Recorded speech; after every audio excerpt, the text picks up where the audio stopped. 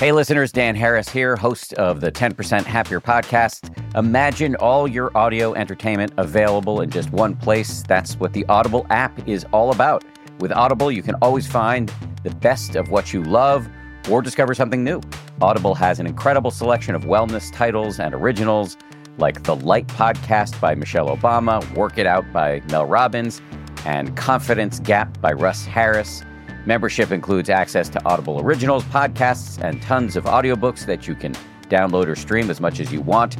And as an Audible member, you can choose one title per month from an ever-growing catalog of titles to keep.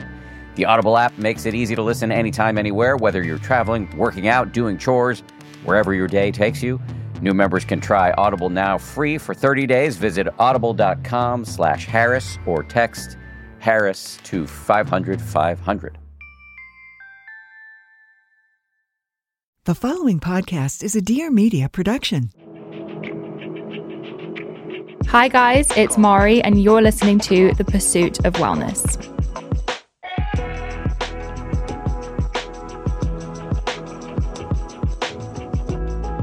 Today we are joined by the highly requested Max Lugavere. He's a top health podcaster, host of The Genius Life, wellness journalist, filmmaker, and author. He wrote the New York Times bestseller, Genius Foods, which I have here in front of me. Max is incredibly knowledgeable when it comes to all things nutrition, health, performance, and longevity, all topics I'm obsessed with and the listeners love, so I can't wait to dive in. Max, welcome to the show. Thanks for having me. I'm super excited to be here. We randomly met at Gold's Gym the other day. Yes. Like completely randomly. Super randomly with our friend Crosby Taylor, who works out there.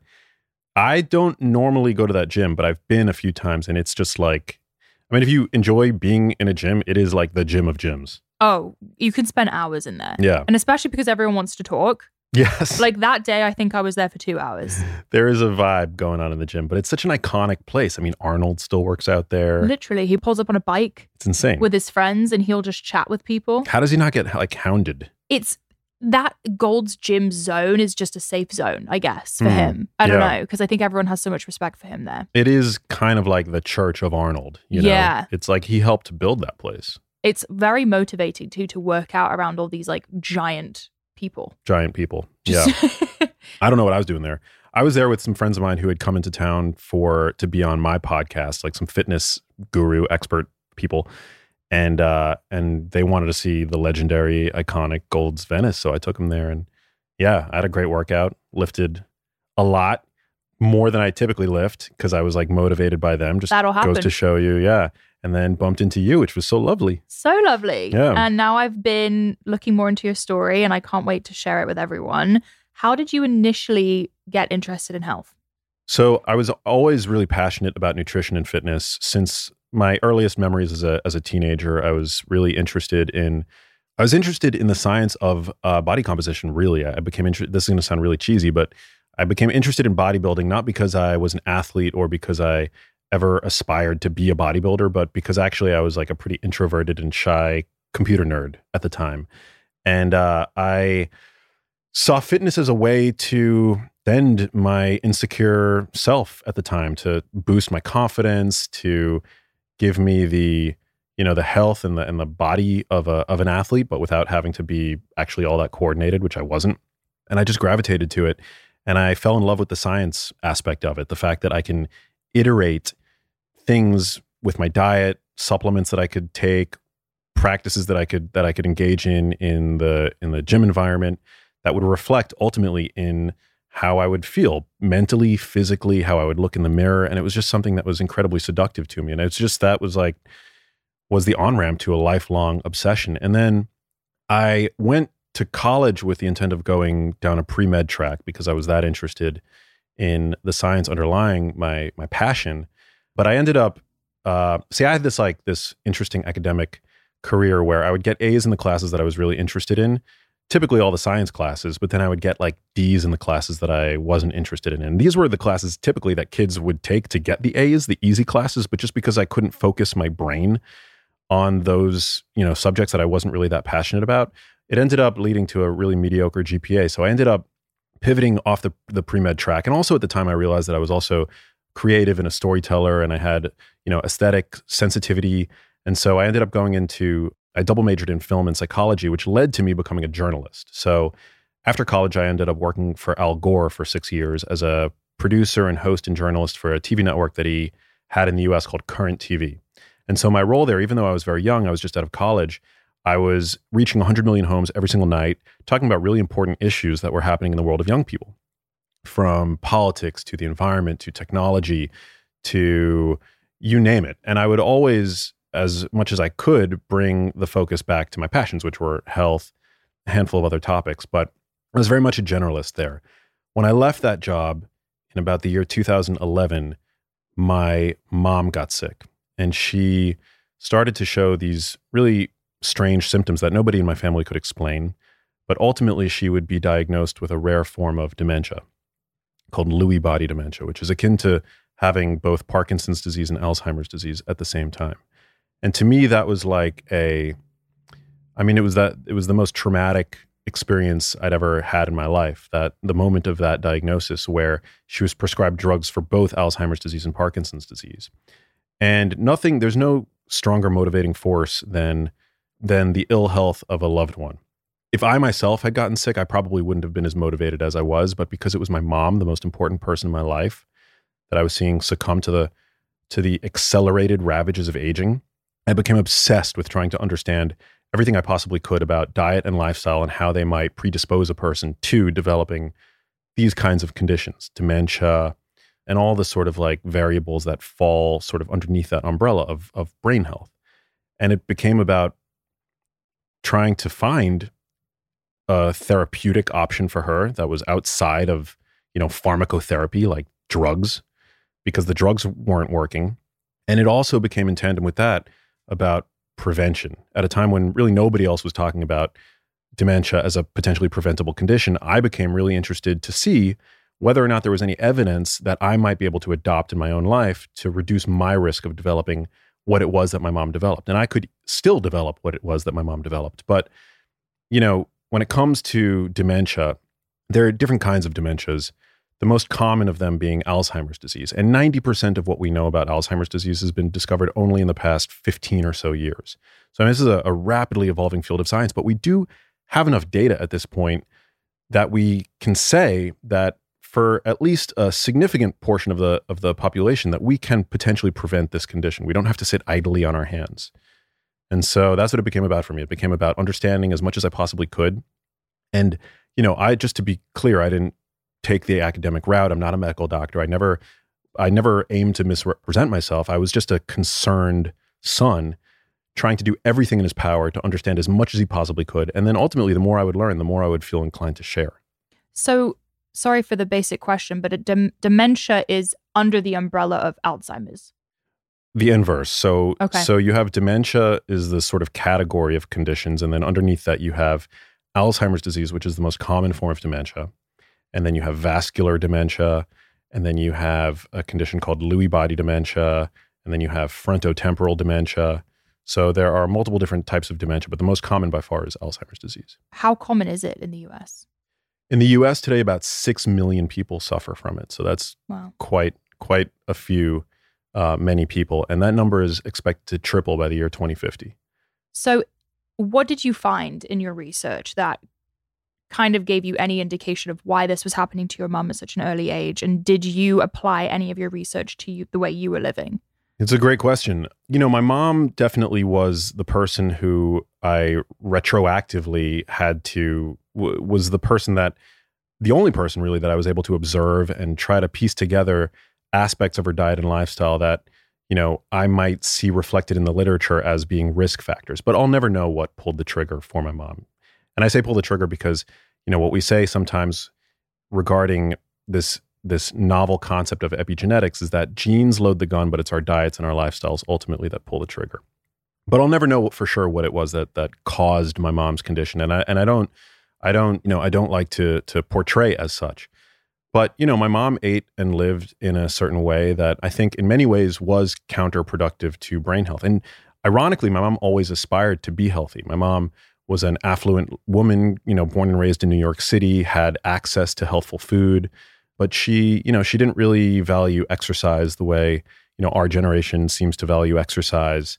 She ate a she ate a diet that was healthful in accordance with the healthy diet standards of like the 70s, 80s, and 90s, which was a very it was a strange diet. It was a very low fat diet. It was a diet that was very low in saturated fat, low in dietary cholesterol, really kind of put the focus on heart healthy grains. You know, if there was a red heart healthy logo on it in the supermarket, chances are that would be something that, you know, more often than not would end up in my mom's shopping cart. And so that led to my mom eating a diet that was, you know, in many ways, I think suboptimal. And the data backs this up. What kind of diet, like foods and lifestyle in general, can contribute to the chances of getting dementia or disease in general? Like, what should we be looking for? So there's a lot of evidence now supporting the idea that one of the biggest dietary villains, so to speak, are what are called ultra-processed foods. Now, you have a super savvy audience and you have a great podcast, and I'm sure that term has come up before on the show.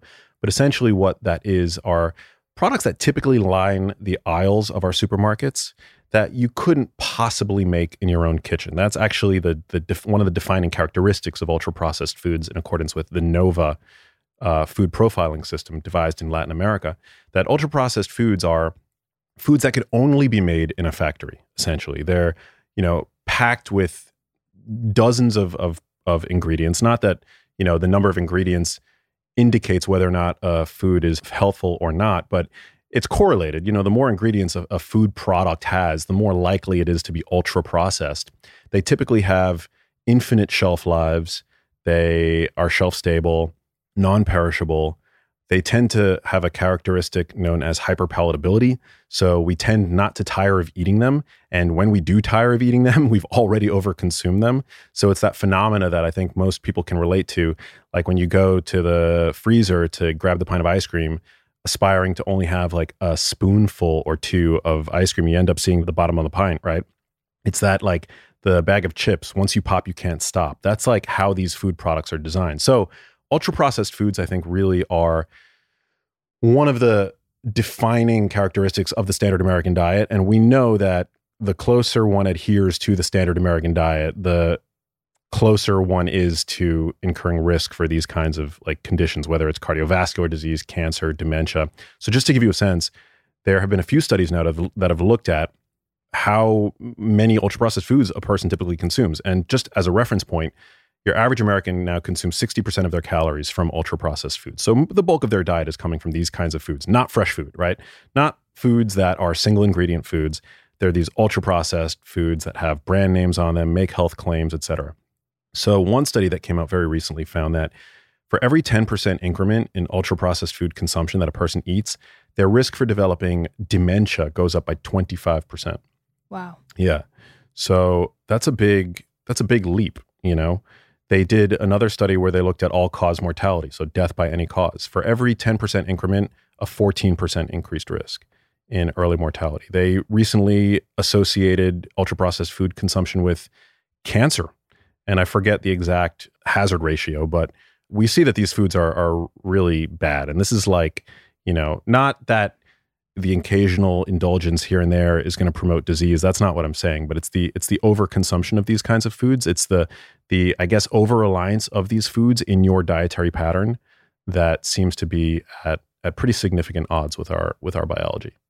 A little bit of a specific question, but how do you feel about deli cut meat?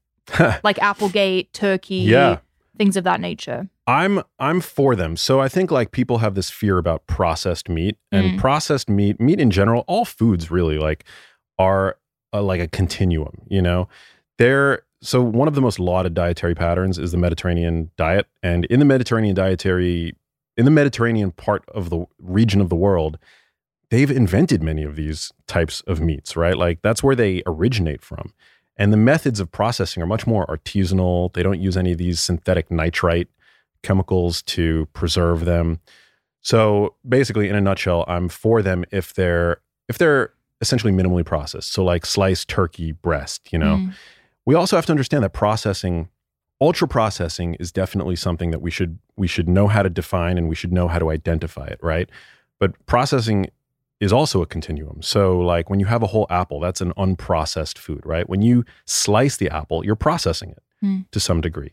when you puree it and you create applesauce, you're processing it even further. When you take the apple and you squeeze the juice out of it, you're processing it further. When you take the apple juice and you turn that into a fruit snack, right, that is shelf stable, that's an ultra processed version of that, that original food product. So I think the closer we can stay to that minimally processed side of the spectrum, the better off we'll be. And I think with meat, yeah, I regularly will eat like uncured sliced turkey or ham or what have you, because I think the benefits outweigh the risks, particularly because they're a very easy way to get super high quality protein. And we could talk about the value of protein, but protein is super, super important. Yeah, I definitely want to touch on protein and all the things we can eat to improve our chances when it comes to disease prevention. What is your stance on gluten? Because there's a lot of different opinions when it comes to gluten. I've personally found it's better to just cut it out for me personally. How do you feel? Yeah, I think that people do have gluten sensitivity. So about 1% to 2% of the population is celiac. And so for them, they're essentially gluten intolerant. They should avoid gluten. But then there's this sort of vague cluster of symptoms that is associated with something called non-celiac gluten sensitivity. And I think that makes up another 2% of the population. So it's a significant portion of the population that are clinically sensitive. They have a real clinical presentation of symptoms when they consume gluten. For the rest of the population, I think that it's sort of a complicated answer, but essentially, I think we live in a time where we should be able to indulge in gluten-containing foods, but a lot of us, we overconsume it. It's like a dose makes the poison issue. And the background in which we are consuming it is a lot of people have pre-existing like gut issues. We're seeing rates of autoimmunity on the rise. We're seeing allergies on the rise. So I think like in a time where there's like such widespread gut dysbiosis and the dose of gluten that we're all collectively ingesting is more than it's ever been in human history, right? Like we eat wheat for breakfast, lunch, and dinner, and then all in between we're snacking on wheat-based snacks, right? I think that that's probably why so many more people seem to be sensitive to it. But that being said, is gluten like the dietary boogeyman that I think many people make it out to be? I would say no. The answer is probably not even close. Like most people, I think, have much bigger fish to fry in terms of optimizing their diet than worrying about gluten. And dairy. I've heard you speak about dairy and the benefits of dairy. I think especially here in LA, we kind of have like a microcosm of people who are super health conscious, and all these ideas kind of pop up every now and again. A lot of people are not into dairy. Yeah, I mean, I've had to challenge my own biases on dairy, and I've come around to it, and I'm super pro dairy at least for the time being, unless like other data presents itself. But I've kind of changed my stance on it, and I think I was probably influenced in many ways by the wellness industry's like view that dairy is bad or unclean. And I think part of that has to do with the fact that now we're seeing so much money go into these like non-dairy alternate, dairy-free food products, whether it's like the dairy-free milks, fake cheeses, and things like that. And I think when you actually look at what dairy is, it's an amazing food, assuming you're not allergic to it or sensitive to lactose or casein. It's an amazing source of protein. It's an amazing source of minerals and immune-supporting compounds.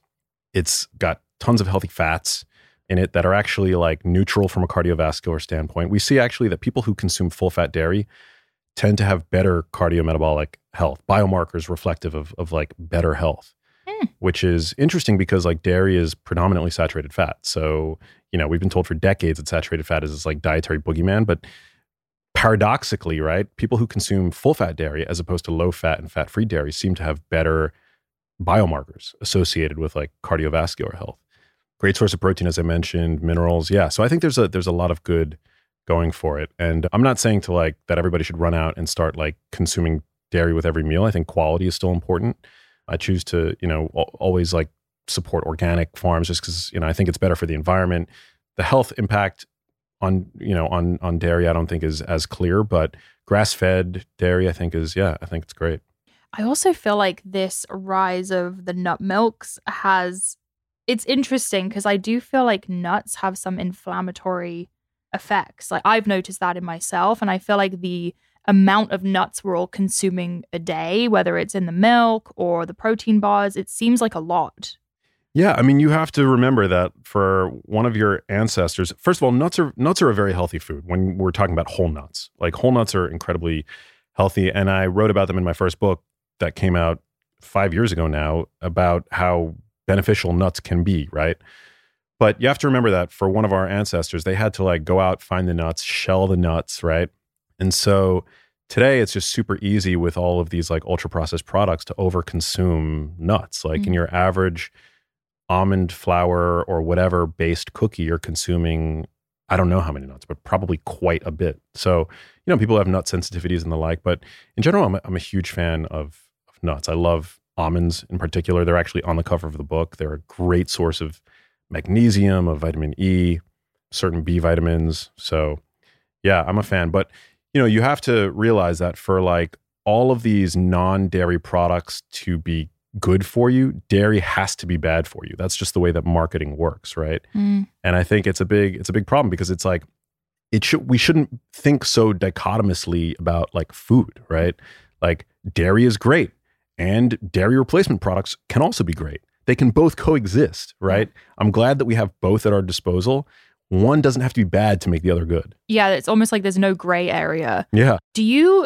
Maybe this is a controversial question, but it feels like in the US, we kind of have a disadvantage compared to everyone else because the food industry is so business and money focused. Is that a correct statement? Oh, yeah.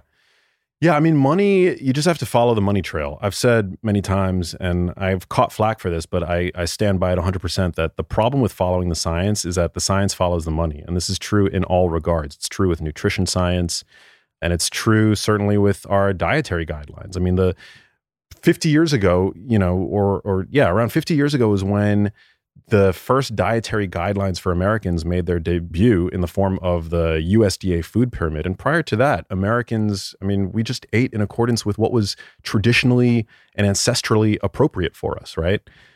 And so when you look at these guidelines, they're not all bad, but, and to be fair, we don't actually adhere to them the way that many people would assume that we do. But they're subject to myriad streams of corporate influence. Like there was a paper that came out that found that 95% of the people on the 2020 Dietary Guidelines for Americans Committee had conflicts of interest with the food industry, with pharma. It's just crazy, I think ultimately you have to arm yourself with knowledge. That's like my mission, is to help people like really like be able to separate fact from fiction and to be able to understand what's true and what isn't, so they can make better decisions for themselves and for their loved ones. Yeah. It's just, there's so many conflicts of interest. Even friends I have who are consider themselves health conscious and, seemingly are healthy, they have misinformed beliefs about meat, about various ingredients because of marketing, I believe. Yeah. I think even a lot of us here in LA, 100%.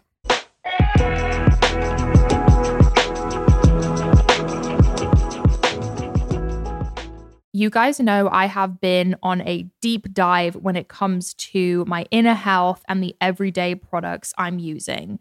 And that includes my cookware. I cook every single day, so I want to make sure that the cookware I'm using is non-toxic. And that's where I found Caraway. Caraway's high-quality ceramic-coated kitchenware is free of PTFE, such as Teflon, lead, cadmium, and other toxic materials. A lot of average cookware is going to have toxins in it that are released when you're cooking. We don't want that in our food. We don't want that breathing in. We don't want toxins anywhere. I also love the fact that Caraway kitchenware comes in a variety of chic shades. I went with the green color, and guys, it looks so cute in the kitchen. I got the baking set for muffins, and I got the matching pans. All sets also include complimentary easy access storage solutions. So you can just slide them right in your cabinet, put them away, and it's super neat and tidy. The ceramic's naturally slick surface means minimal oil or butter slide off, so it's super easy to make delicious eggs, and it's also great for cleaning. So I love the fact that these products are non-toxic, easy for cooking, and they're well-loved. Over 40,000 people have raved about their Caraway kitchenware. Now it's time for you to try it yourself. Visit carawayhome.com/pow to take advantage of this limited time offer for 10% off your next purchase.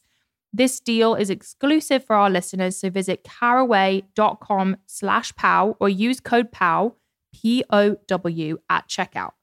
Caraway, non-toxic cookware made modern. Guys, you have to check this out. It has changed the game for me. People often ask Greg and I, who is the Bloom customer? And the answer is every woman in America and men, because everyone could use help with their gut health. Greens are full of whole fruits and veggies, probiotics, adaptogens, superfoods, and more. They are full of amazing ingredients. I am a super ingredient conscious person, and I wanted an all-in-one supplement that tasted amazing, but had all my essential nutrients in it for the day. Greens come in 5 delicious flavors. Mango is my current fave, but coconut is also really good. I've heard of people mixing them together, coconut and mango together. It sounds like a vibe. You can also throw it in a smoothie, orange juice, but it's also just really good in water by itself. My goal with Bloom was to create a supplement that was easy to incorporate in your lifestyle. You can take it first thing in the morning, with lunch, before dinner, when you're hungover. As long as you're taking it every single day, you're going to get the benefits of greens.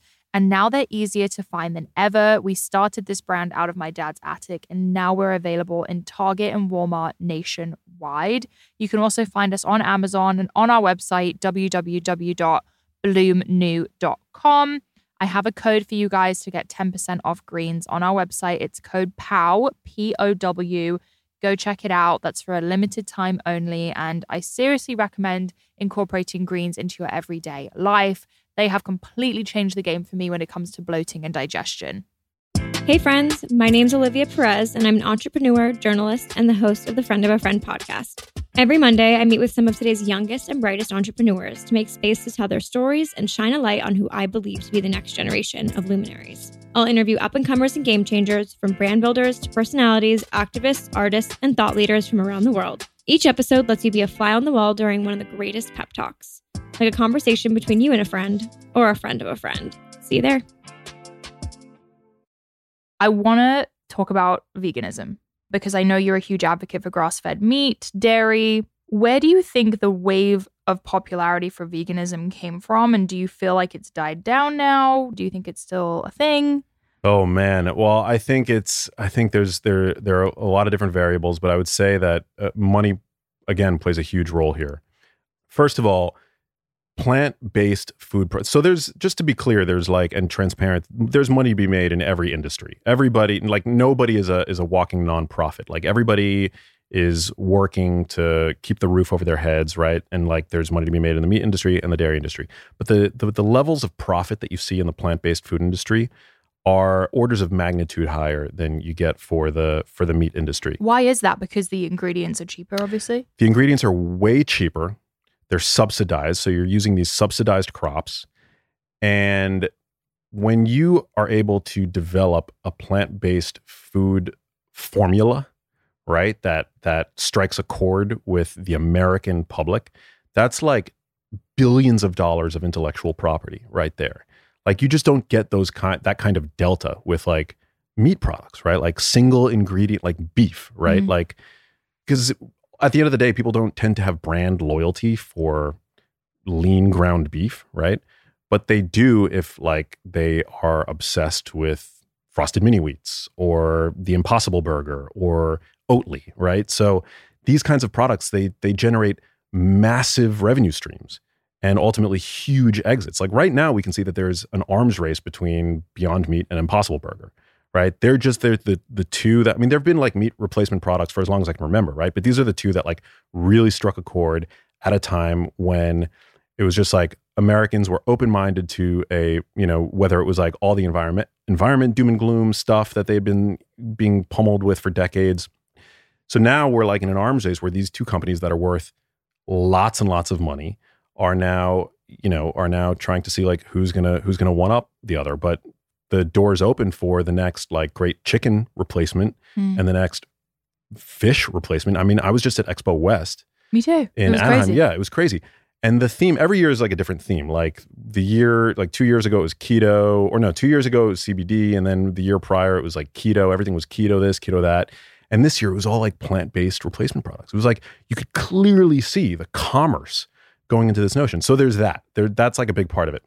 And then just in general, there's actual data that shows that the more closely people adhere to plant-based diets, the more ultra-processed foods they consume. And again, these ultra-processed foods are the high-margin moneymakers of the food industrial complex, right? So data actually shows that the more one abstains from meat products, right, and the more closely one adheres to a plant-based diet, particularly if you start them young, they consume more ultra-processed foods to the degree of about 20%. Wow. 20% more ultra-processed. Yeah, so that's like you're creating a powerful consumer base by promoting this idea that plant-based is better. So what's in these Beyond Meat, Just Egg products? Like, what is it made of?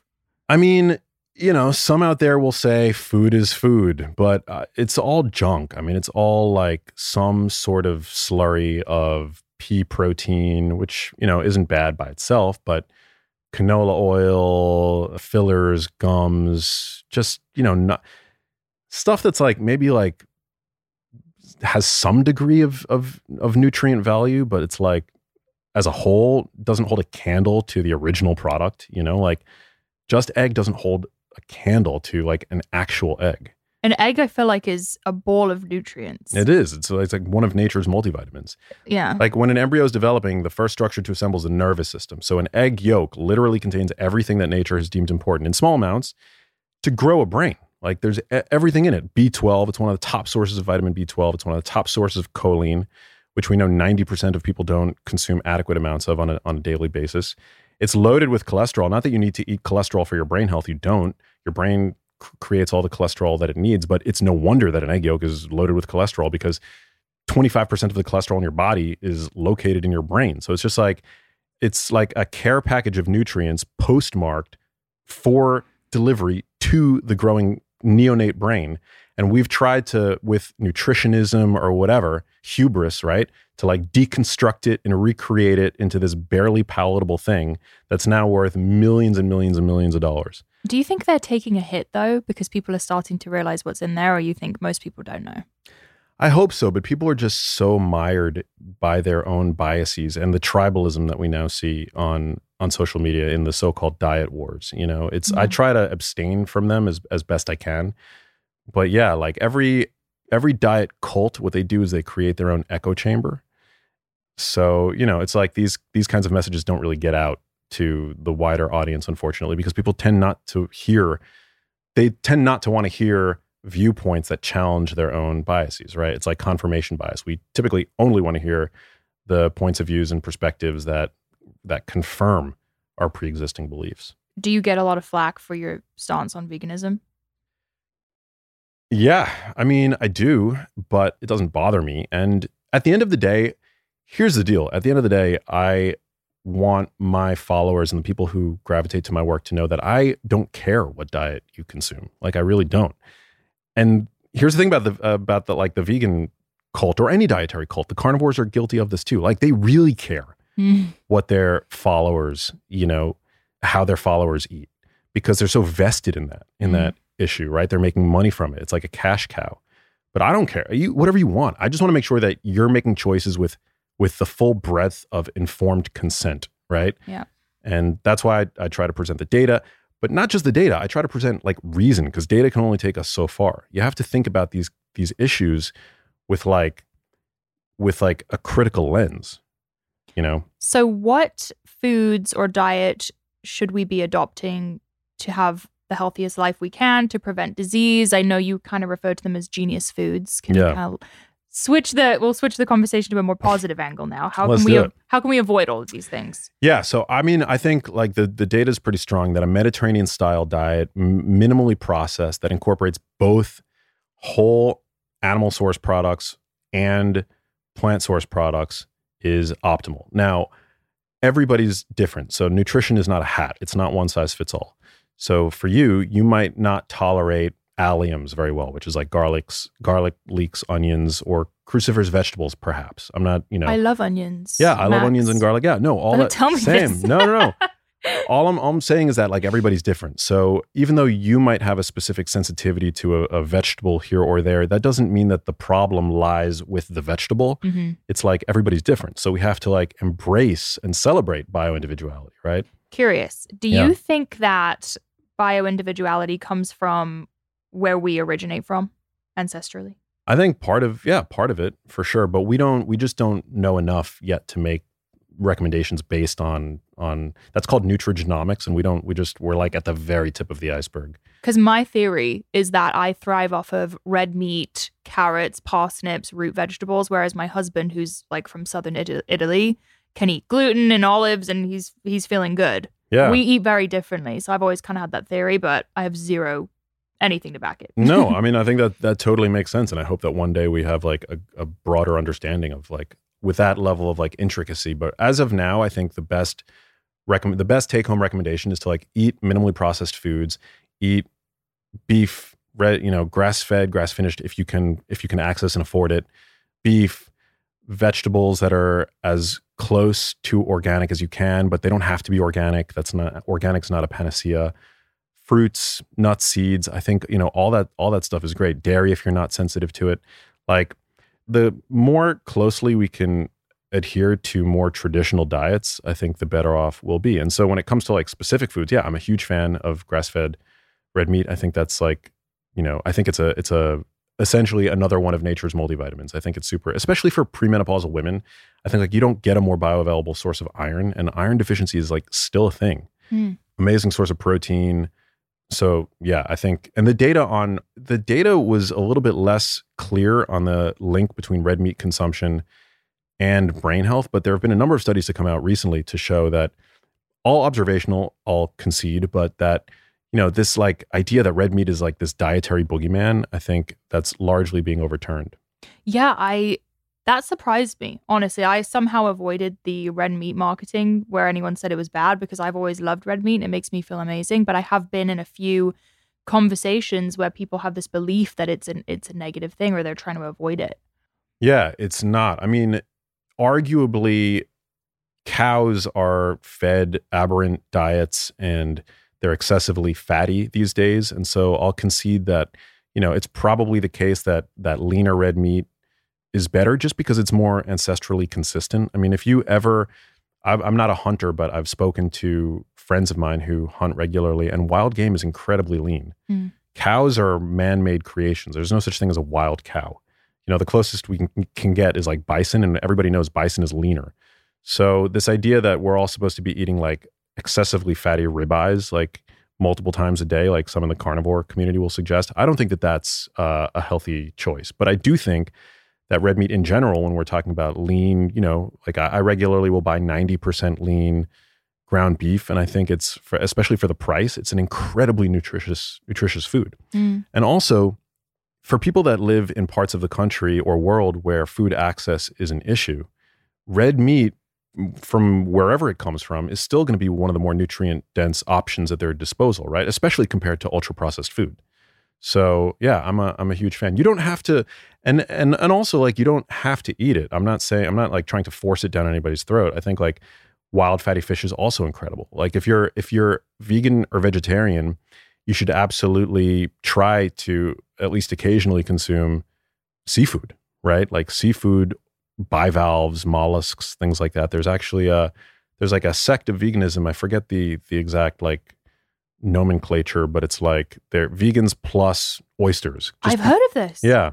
Because don't they say oysters have less feelings than plants? Yeah, I think ostro-vegan maybe is the term. Ostro-vegan. Yeah. Interesting. I think don't quote me on that. I love oysters will. Because don't they have all of the organs in one? Like you're just getting all of it? You're getting a ton, yeah. It's like they're rich in micronutrients that in particular are nutrients of concern for vegans.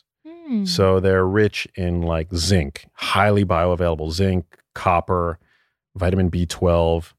They're like a really powerful multivitamin that is especially like potent for somebody who's on like a plant-based diet. Yeah. Oysters, they're amazing. So, okay. We mentioned protein before. Why is protein so important? So protein's crucial. Protein, and also this is another reason why ultra processed foods tend to be protein depleted, because you tend to eat more of them when there's less protein. And all that is to say, the reason why that is that protein is the most satiating of the macronutrients.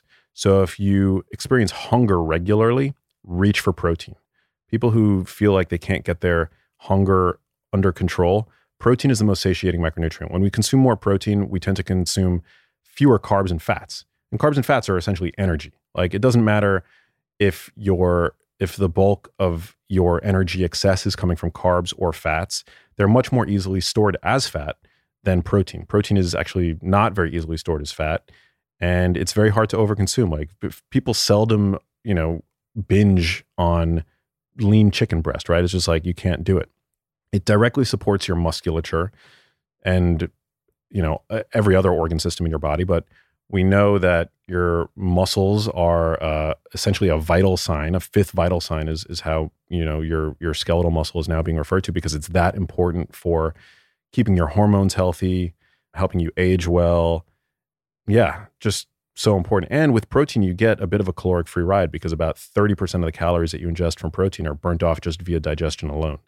It's called the thermic effect of feeding, and it's higher for protein than it is for carbs and fat by about 6 times.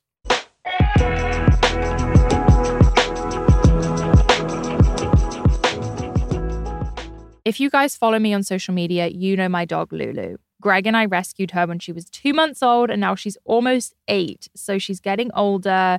She's also a pit bull, so her skin will get kind of dry and itchy sometimes. So I want to be feeding her the absolute best. I want her to be around for a while and living the healthiest life possible. I was always pretty resistant to kibble. Kibble is often recommended, but it's low in protein, high in carbs, and the leading cause of weight, mobility, dental, and skin issues. That's where I found Maeve dog food. Dogs need unprocessed, high-protein, low-carb diets that kibble and fresh foods don't deliver. Maeve is a protein-rich, raw dog food for dogs that's just as easy as kibble. It's supplemented for 7 essential health benefits, including gut health, immune function, oral hygiene, skin and coat health, hip and joint health, mental health, anxiety, growth, and early development. It supports benefits you can smell, feel, and see. Plus, there's no mess, no prep, no thawing, just open, pour, and serve. It's that easy. Plus, they have over 1,000 5-star reviews, and Lulu absolutely loves the dog food, and I've heard that other dogs absolutely love it too. You can really see the ingredients in the food. Make the switch to raw today. Right now, Maeve is offering $40 off your first order at meetmaeve.com/pow. Go to meetmaeve.com/pow. That's MEETMAEV to receive $40 off your first order. That's MAEV.com/pow, POW.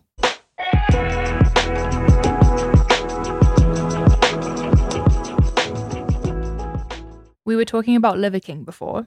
Yeah. What is your view on organs? Because I'm seeing more and more people try and incorporate liver into their diet. Liver smoothies, they're freezing it, they're putting maple syrup on it. Do you eat liver?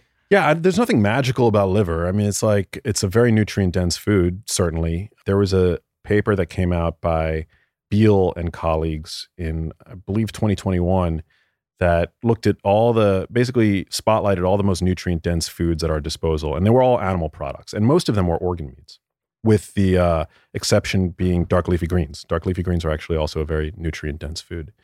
But yeah, liver it's super rich in vitamin B12. It's a great source of copper, which is an important micronutrient that people don't typically eat enough of.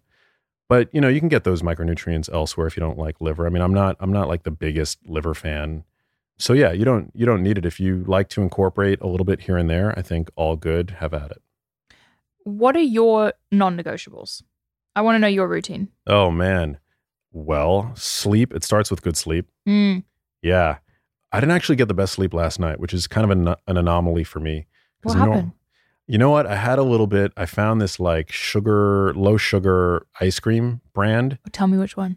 And it's called Nubocha. Oh, I haven't seen that one. Yeah, it's pretty Premier good. one? Well, there's like a few. So I've got like right now I've got like this like freezer stocked because I've got a bunch of like ice cream brands that are trying to get, ice cream. So I love there's a brand called Holy Scoops that I really love. Shout out to them, Nubocha. They're all great. And so, I'm appreciative that now we can find low sugar, like generally low calorie versions of ice cream. And what I did last night, I made the mistake of having like a coffee flavored version of it with espresso beans in it. It must have had some degree of caffeine in it because I had it pretty close to bedtime. I had just a little bit, like I had like one serving. And yeah, it messed up my sleep. Oh, so no. yeah. Remember when Halo Top came out? Yeah, I'm actually a fan of Halo Top. I think Halo Top is good. We love it in my house. Yeah. When it first came out, we got it every day. Yeah, I think it's great. Because like, I mean, if you look at some of these pints of typical ice cream, they go up to like 700, 800 calories. They're just so calorie dense. And for me, the experience might not be identical to having one of these like super high calorie varieties, but it like does the job. You know what I'm saying? So good sleep. Yeah. So good sleep is crucially important. I try to get, I'm a good sleeper typically. So I get typically about 8.5 hours a night. And then I wake up, I try to get some bright light in through my eyes. Even if it's an overcast day, I try to get some of that like ambient daylight in through my eyes to anchor my brain's circadian rhythm, which is a huge topic in and of itself. But that really sets me off on the right, foot. I feel like it kind of anchors my, all of my different biological processes, and I feel alert and active, primed really to go to the gym, which I love to do in the morning. So I go to the gym in the morning. Fasted. I used to go fasted. And now typically these days I'm eating a little bit of, I do like some carbs before the workout. Because the thing is, like, carbs are great as a workout fuel. Like, people love to demonize carbohydrates, but like, you need to fuel your muscles. And carbs are like, they're there for you. They get stored as glycogen in your muscles, and that glycogen waits there until you do some kind of high intensity exercise activity that utilizes that stored sugar as a fuel source. And so when I work out, sometimes I feel better like when I'm on an empty stomach. I just feel more like limber, but I feel more energized and stronger when I have carbs in the system, is what I'm finding these days. So I'll do like, I don't know, a little bit of like morning gluten-free, like oatmeal I've been experimenting with. I'm always like tinkering really, but for me, starting the day with protein is crucially important. So whether I'm having, oatmeal or whole fruit or whatever as my carb source, I'm also trying to get between 30 and 40 grams of high quality protein in first thing in the morning. The eggs? Yeah, I do eggs, or I'll do like a protein shake. What else do I really like? I like, this is controversial, but cottage cheese I'm a big fan of, with like some like sliced apples. I've been curious to try cottage cheese. Yeah, it's pretty good. You have to get used to it. And I think brands really matter. Like, you got to find the right brand. Which one are you into? There's like a few, and I have no affiliation with any cottage cheese brand, but like Nancy's is really good. Okay. There's another one. Oh my God, I'm forgetting the brand. There's like two that I go back and forth. But cottage cheese is high in protein, right? It's super high in protein. Okay. And it's high in casein protein, which is much more slow. So dairy proteins, there's two types of proteins present in dairy. You've got whey and casein. Whey is very rapidly absorbed. That's why like protein shakes typically are whey based, but casein is a much more slower digesting protein. So it keeps you satiated for quite a long time. And you just get like this really sustained time release absorption of amino acids into the blood, which are really good, especially like to sustain you through the workout. So your workout is generally weightlifting? Yeah, I love to lift weights. I think it's super important, no matter who you are, no matter what gender you are. I think no matter how old or young you are, weightlifting is crucially important. It's an amazing opportunity to celebrate what your body can do. I mean, at the very least, it's amazing for mental health. Yeah, I really love it. I don't know. And then I'm also a huge fan of low intensity, steady state cardio. So I'm not a big like runner or anything like that. I love to lift weights, and then I'll go like spend 10, 20, 30 minutes like walking on the treadmill. Yeah. Walking is like magic. It's like an incredible fat burning activity. It's easy to do. It's easy to sustain. And a lot of people like, I'm going to take up cardio and I'm going to start running. And for me, like, I've done that many times throughout my life. And you know how long that lasts for me? A month. For me, walking is it's so easy. It's so sustainable. It's so beneficial. And the reward to agony ratio is so high. You get so much benefit from walking, and the agony is relatively low. Where if you compare that to the ratio that you get with running, like the reward might be, comparably high, but the agony side of that equation is way high too. So it's like, yeah, to me, walking is just the best. It's like the greatest thing there is. How many steps do you try to get a day? Well, on my good days, I try to get like 8,000, 9,000, 10,000. I mean, our iPhones naturally track them now, which is kind of cool to look at. There was I always like go into the data, and there was a meta-analysis that found that for people under 70 years of age, the greatest impact on risk for all-cause mortality. So the number of steps that was associated with the lowest risk of death by any cause for somebody under 70 years old was between 7,000 and 10,000 steps a day. So I try to get within that sort of like window, 7 to 10,000. There's nothing magical about like either end of that spectrum, but that generally seems to be like a good and easy to attain, achievable, target for me. Yeah, I aim for the same. I looked at my phone, I think it was yesterday, I had meetings all day, it was under 3,000 at 5 p.m. Well, in LA, it's hard, You have to intentionally create a walk for yourself, because you can't just like walk to the coffee shop or like walk to the gym, really. I mean, I could. Yeah. No, it's just not built into the LA like ecosystem. I'm lucky I live in like a really walkable part of town, but I go to the gym. I have no shame. I go to the gym, I get on the treadmill, and I'm just like, why not? Yeah, I plant myself there. It's a great opportunity to listen to podcasts like this one, like mine. These two. Yeah. And I find that when I'm listening to a podcast, when I'm engaging my mind, it just goes by so much faster. How impactful is diet and lifestyle on our mental health in general? I think so lifestyle is very impactful. I would say exercise is incredibly impactful. Exercise is like medicine for the brain. Whether it's depression, anxiety, exercise should be your first line of defense.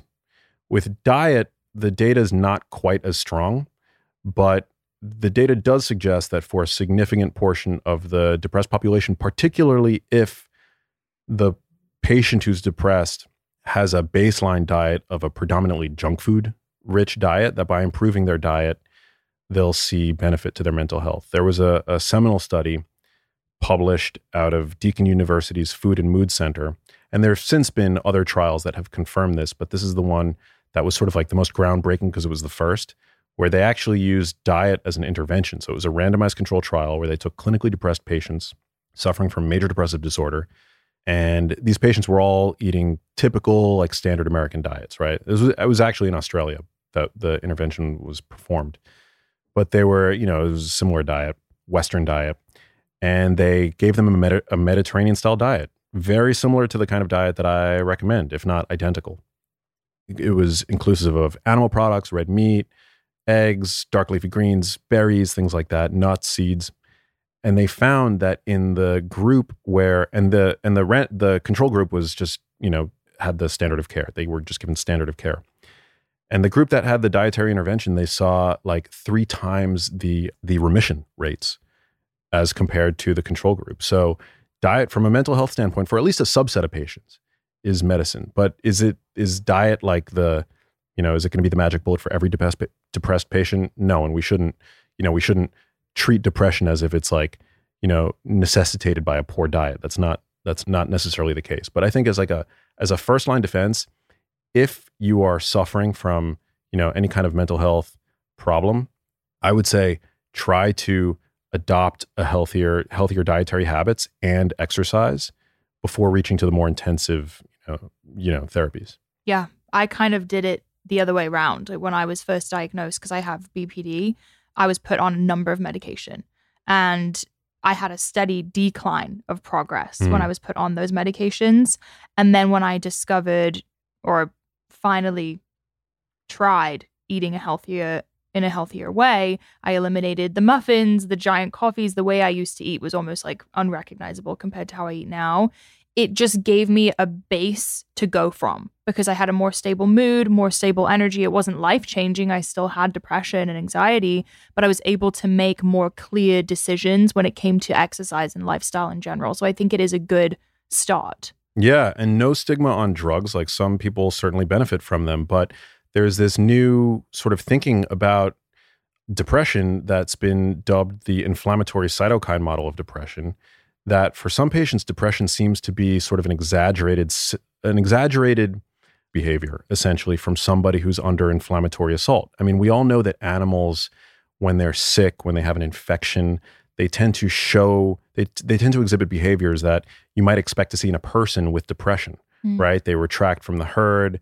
They're less interested in socializing. They see a decline in their appetites. They don't groom as much, right? So these are all kinds of they're essentially what are called sickness behaviors, right? And so for some people, this might be an exaggerated response to a pro-inflammatory diet and lifestyle.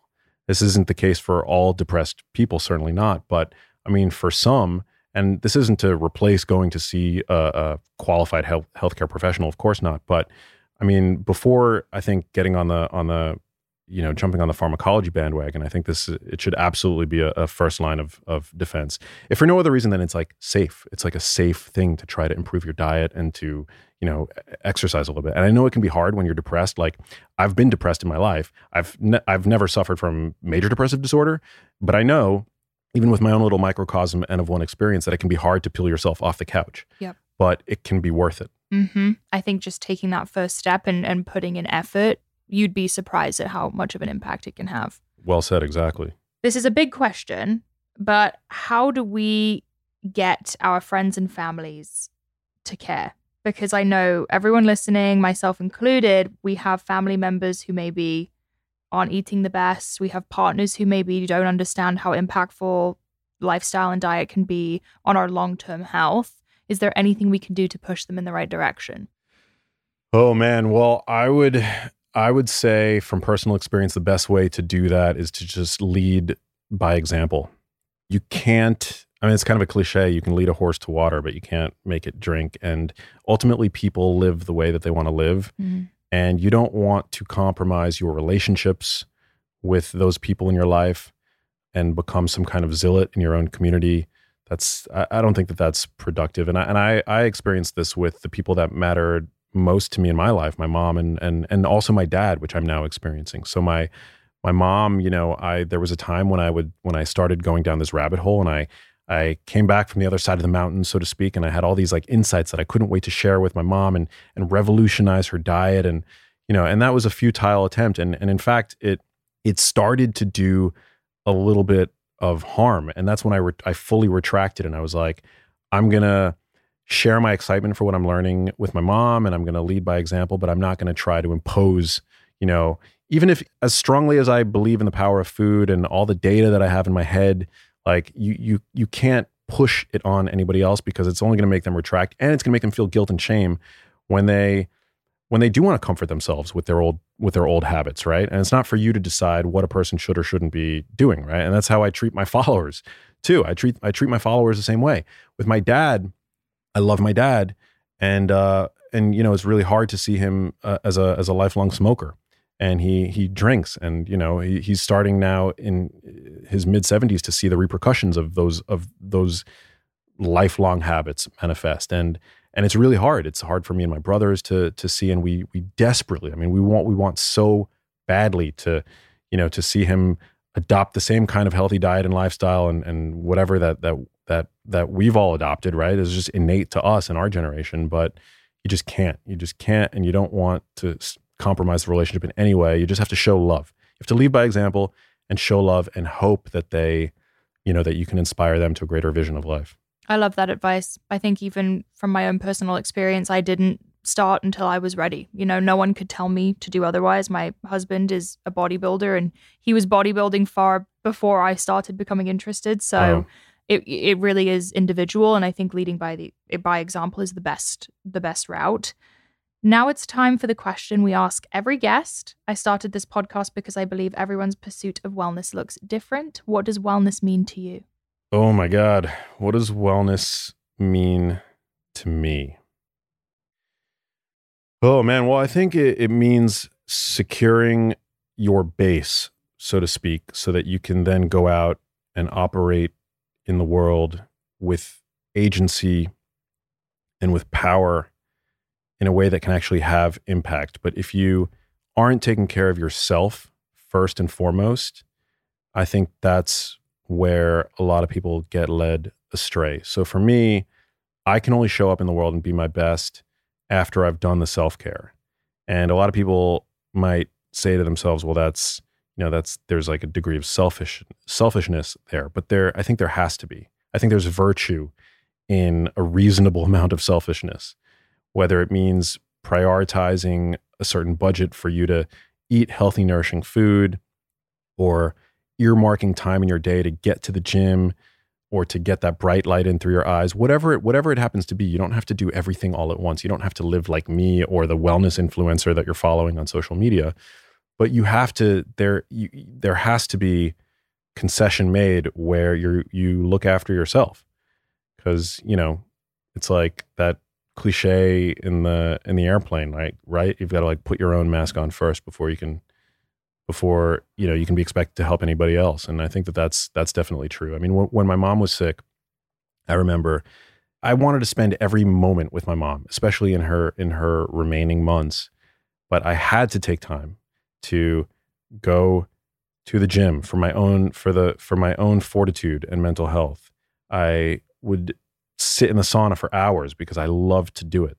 I would continue to read and explore the internet and do all the things that I knew was important for my mental well-being, even though I knew that that was very valuable time. I had to do it because it would mean that the time that I was spending with my mom, I'd be so much more present and so much more alive for her.